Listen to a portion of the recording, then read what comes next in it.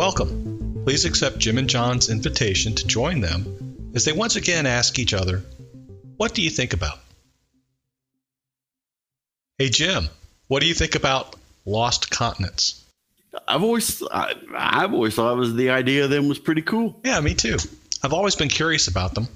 So I decided to dig into the subject a little bit, and I learned some pretty interesting stuff. Thought I'd share it with you. Sounds good to me. Proceed. I suppose we should start with what's a continent before we get to how do you lose one. Turns out that basically continents float on the Earth's molten inner core. Wait a sec. You meant to say the molten layer that surrounds Earth's hollow core, right? Yeah, sure. And we know they do this. And since they float, they move around too. That's called continental drift. And most of us have heard of that. My favorite installment of the Fast and Furious franchise, continental drift. But what makes a continent is the type of rock that it's made of. It's made of less dense rock than the rocks it's floating on. And continental boundaries are defined by the edges of these rocks or cracks in the outer shell of the molten Earth that we're standing on, and these are called continental plates. So a continent is defined as what is essentially a chunk of rock that is floating and rubbing up against other floating chunks of rock, and this is what causes earthquakes, basically. If anyone wants a more in-depth discussion of these processes, they should search for plate tectonics.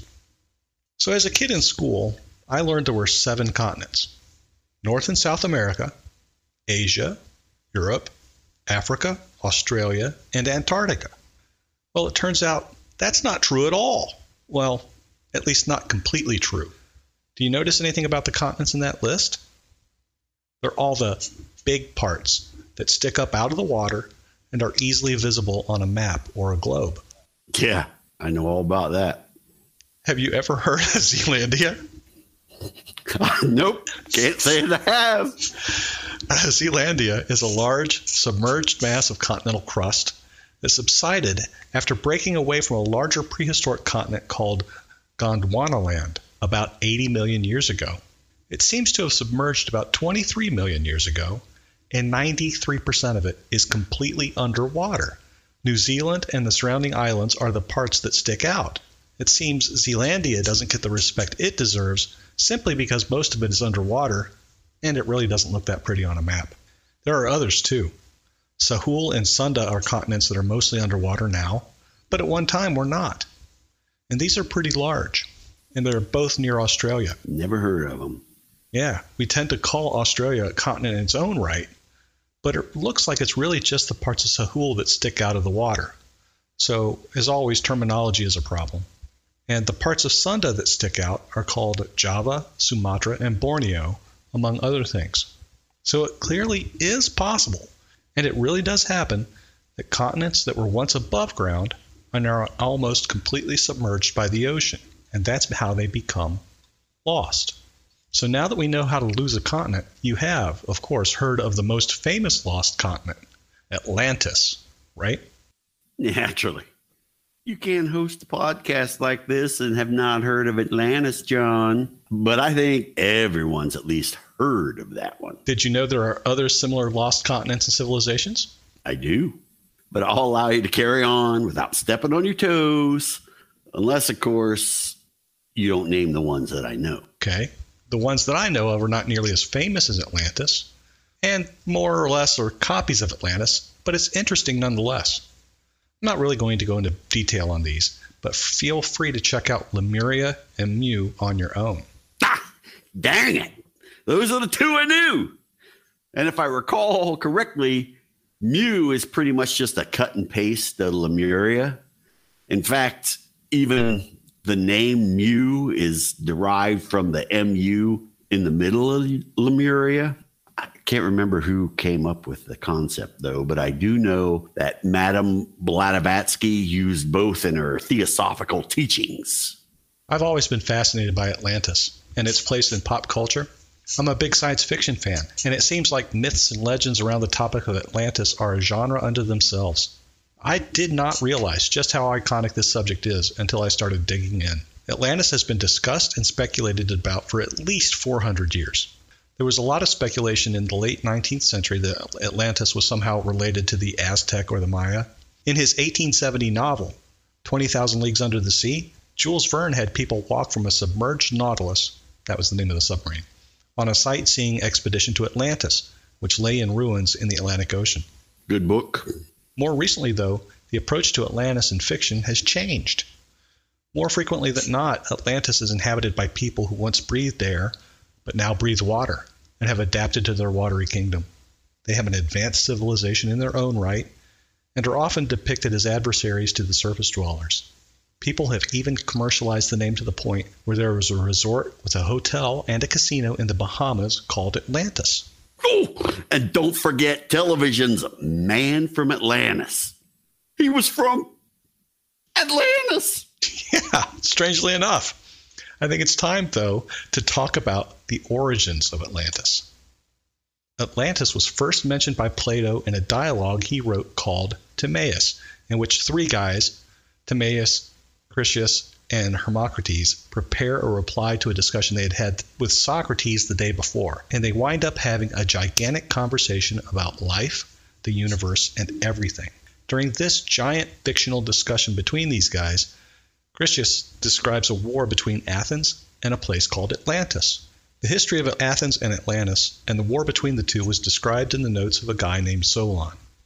Solon was an ancient Greek legislator, poet, and a historian who had traveled the known world. The story has it that Solon visited a city called Sais in Egypt, and he was told the story of Atlantis by the priests there. A side note, Egyptian priests received Solon because the Egyptians considered the Athenians as kinsmen. They believed they worshipped the same gods, albeit called different names. For instance, the Egyptian goddess Neith was misnamed by the Greeks as Athena. Anyway, according to Solon, the priests told him of a war that occurred 9,000 years prior between Athens and a place called Atlantis. Atlantis is described as a very advanced civilization, rich and prosperous with military might second to none. And they are also described as having hot and cold running water and plumbing. Did you know that the ancient Romans had indoor plumbing? And dig this shit, or rather, flush this shit. The Minoans had flush toilets in the 18th century BCE. Take that, Sir Thomas Crapper. Yeah, so Solon returns to Athens and shares what he had learned from the Egyptian priests. Atlantis was described as a large island nation situated somewhere in either the Atlantic Ocean or the Mediterranean Sea. I think it's the Mediterranean Sea for reasons you'll hear in a few minutes. But anyway, Atlantis' history begins with the god of the sea, Poseidon, and his human wife, named Cleito, whose children formed the royal family of Atlantis. The home Poseidon built for Cleito was built in the middle of 5 concentric rings of water, on top of a high hill in the very center of the island. Poseidon caused both hot and cold springs to form, thereby supplying the island with the hot and cold running water that we described earlier. According to legend, Cleito gave birth to 5 sets of twin boys, and the first boy born of the firstborn set of twins was Atlas, who was made king of the island by his father Poseidon, hence the name Atlantis.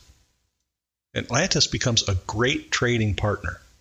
They built a channel that connected each of the 5 concentric rings of water to the ocean, and thereby could move huge amounts of goods in and out of the city. By all accounts, they were extremely prosperous. Leadership in Atlantis was hereditary. There were 10 rulers that were descended from the 10 children of Poseidon and Cleito. So by definition, they were all demigods, humans injected with god DNA. Over time, though, the rulers stopped following the laws that Poseidon had provided them with and started doing stupid things like marrying mortals and becoming greedy. You know, John, it's weird, but demigods seem to have a thing for human poon. Reference the Zeus myth cycle or Genesis 6 at your convenience. Well, they started trying to expand their power by conquering neighboring lands. So Zeus sees what's going on in Atlantis. Men had abandoned the laws given to them by the gods and were acting like evil men. Keep in mind now, Athens is protected by Athena, Zeus's wife. She's undoubtedly unhappy that these Atlanteans are attacking Athens. So I'm sure she's all in Zeus's ear. And I can hear it now. You know what your brother Poseidon is up to, dear? Why, he's got his minions waiting waged in war against my poor Athenians. And what are you going to do about it, mister? Ugh, bad choice for an opponent in war. Yeah, it was. So how does Athens win? Well, I'll give you a brief summary. Well, remember, Atlantis was full of pride and greed, and because of their military might, their leaders decided they should engage in some empire building. So Atlantean forces were engaged in wars all around Europe and Asia, including Egypt, and stretched very thinly. So they wind up losing to Athens. And by losing to Athens, they wind up losing all over the place, thereby leading to the liberation of Egypt, for which the Egyptians were eternally grateful to the Athenians. Right after losing to the Athenians, Atlantis experienced a massive earthquake and terrible flooding, all in a single day, thereby becoming wiped from the earth without a trace. Undoubtedly, this was Zeus's judgment. Atlantis was no more. Solon eventually returns to Athens and brings this story with him. Interesting stuff. But I would think, though, that as one of the original Greek pantheon, Poseidon's godly powers would be comparable to Zeus's, and he could have done more to save Atlantis. I don't know. There is an interesting parallel, though, to the Judeo-Christian myth that humans turned from holy laws and were punished with flooding. So, where do we go from here? So, is this true? Was Atlantis real? You tell me. Solon lived about 150 years earlier than Plato, so they weren't exactly best friends, and any description of Atlantis would have been at best third hand. But they were related on Plato's mother's side. That's why he had Solon's notes. Keep in mind, when making a point, Plato liked to use illustrative examples. He was using Atlantis as an example of what happens to nations that become prideful and use their military might for the wrong purposes, greed and empire building, and not for defensive reasons. Ah, parable. Right. So modern academics consider Atlantis to be nothing more, just a made-up example Plato used to illustrate his point. What do skeptics call Atlantis? I don't know. Atlant isn't. Well, do you think it could be true? Well, yeah, maybe. Maybe. What kind of a wishy-washy gym type answer is that? Well, Plato inserted some dialogue from Socrates that indicated it's no made-up story, but a true account. And there have been some archaeological discoveries that may or may not refer to Atlantis. Also, let's refer to some things that we seem to know about Atlantis. They had hot and cold running water springing from the earth. We have those things too, but we generally don't think of them like that. Hot springs occur naturally in volcanic areas, as do springs that aren't hot. We're also told in the legend that the island and its civilization were destroyed in a single day by earthquakes and flooding. In volcanic regions of the earth, we know that large earthquakes do occur. And what follows large earthquakes? Tsunami. These could easily destroy any cities on an island in their way. All we need as an illustrative example is the tsunami that hit Japan in 2011. In that tsunami, more than 120,000 buildings were destroyed and more than 1 million were damaged. Over 15,000 people lost their lives. The run-up height of the waves in that tsunami were 128 feet and traveled inland as far as 6 miles. Man, I can't tell you how hard I tried to think of something funny to come up with and what follows large earthquakes. And I couldn't think of anything. Well, it'll come to you. I mean, just keep at it. Yeah, tomorrow. Right. Some people believe it refers to the island of Thera, now called Santorini, in the Aegean Sea. There was a story about this in the New York Times on October 25th, 1970, that put forth this position. Thera and Asperancey, islands now, were once part of a larger landmass that was called Strongheil. It literally exploded apart in 1500 BC due to volcanic eruptions, earthquakes, and flooding caused by the sea rushing in to fill the void left by the volcanic caldera's eruptions. I saw a History Channel show about that theory. It was pretty cool. Archaeologists and geologists have found all kinds of evidence that this event actually happened. In the late 19th and early 20th centuries, a guy named Arthur Evans discovered the remains of the Minoan civilization on the island of Crete, and he discovered a city he called Knossos. Well, what do you know? He came up with the name by using the same name the ancient Greeks had for a city on Crete. In any case, we now think that Knossos had around 100,000 people living there in around 1500 BC. The archaeologists have discovered multi-story buildings and an extensive water management system that managed water supply, rainwater runoff, and wastewater. Indoor plumbing, including flush toilets, have been discovered. Remember what they said about hot and cold running water? Yeah, and remember what I said about flush toilets? Take that again, crapper! Some people believe that Knossos was destroyed in the same event that destroyed Thera, and that Thera and Knossos formed the empire referred to in the Atlantis legend. There's a very cool video on YouTube, produced by the History Channel, that you can watch detailing what they found on the subject. I highly recommend it. Search on YouTube for Lost Worlds Atlantis Full Episode. S1E3. I was kind of surprised you didn't mention Ignatius Donnelly in his 1882 book, Atlantis, the Antediluvian World. I think a lot of our current ideas about Atlantis come from this book, such as its possessing advanced technologies and its being involved in an ancient war between good and evil. I think that's the source of most of those ideas.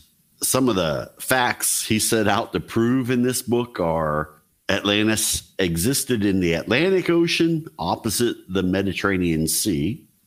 Plato's piece on Atlantis was historical fact and not just a parable. Good word. Atlantis was the home of man's first civilized culture. He also said that the Atlanteans spread out to colonize the Gulf of Mexico region, the Mississippi River, the Amazon River, the Pacific coast, the South America, the Mediterranean coast, and the west coast of Europe and Africa, as well as inland to the Baltic. He says that Atlantis was the archetype of the Garden of Eden and the Elysian fields from Greek mythology and any other super cool place. He said the gods and goddesses of the ancient Greeks, Phoenicians, Hindus, and Scandinavians were in actuality just stories about Atlantis' royalty and local heroes. Finally, at least finally, as far as I'm going to get into, he has 13 and I ain't going to cover them all. The destruction of Atlantis was the source for all the world's great deluge myths. In turn, he got his inspiration from this guy named Charles Etienne Brasseur du Bourbourg or something like that. Yeah, nice job. This guy was a specialist in Mesoamerican studies, and he speculated that there was a connection between the Mayan civilization and that of Lost Atlantis, which you did mention earlier. He believed Atlantis possessed a further advanced civilization than anything at the time in Europe and Asia. He theorized the origin of European and Persian languages actually had roots in the language of indigenous Americas, which he said proved his belief that constant trans-global contact was going on between the Eastern and Western hemisphere colonies of Atlantis and Atlantis itself.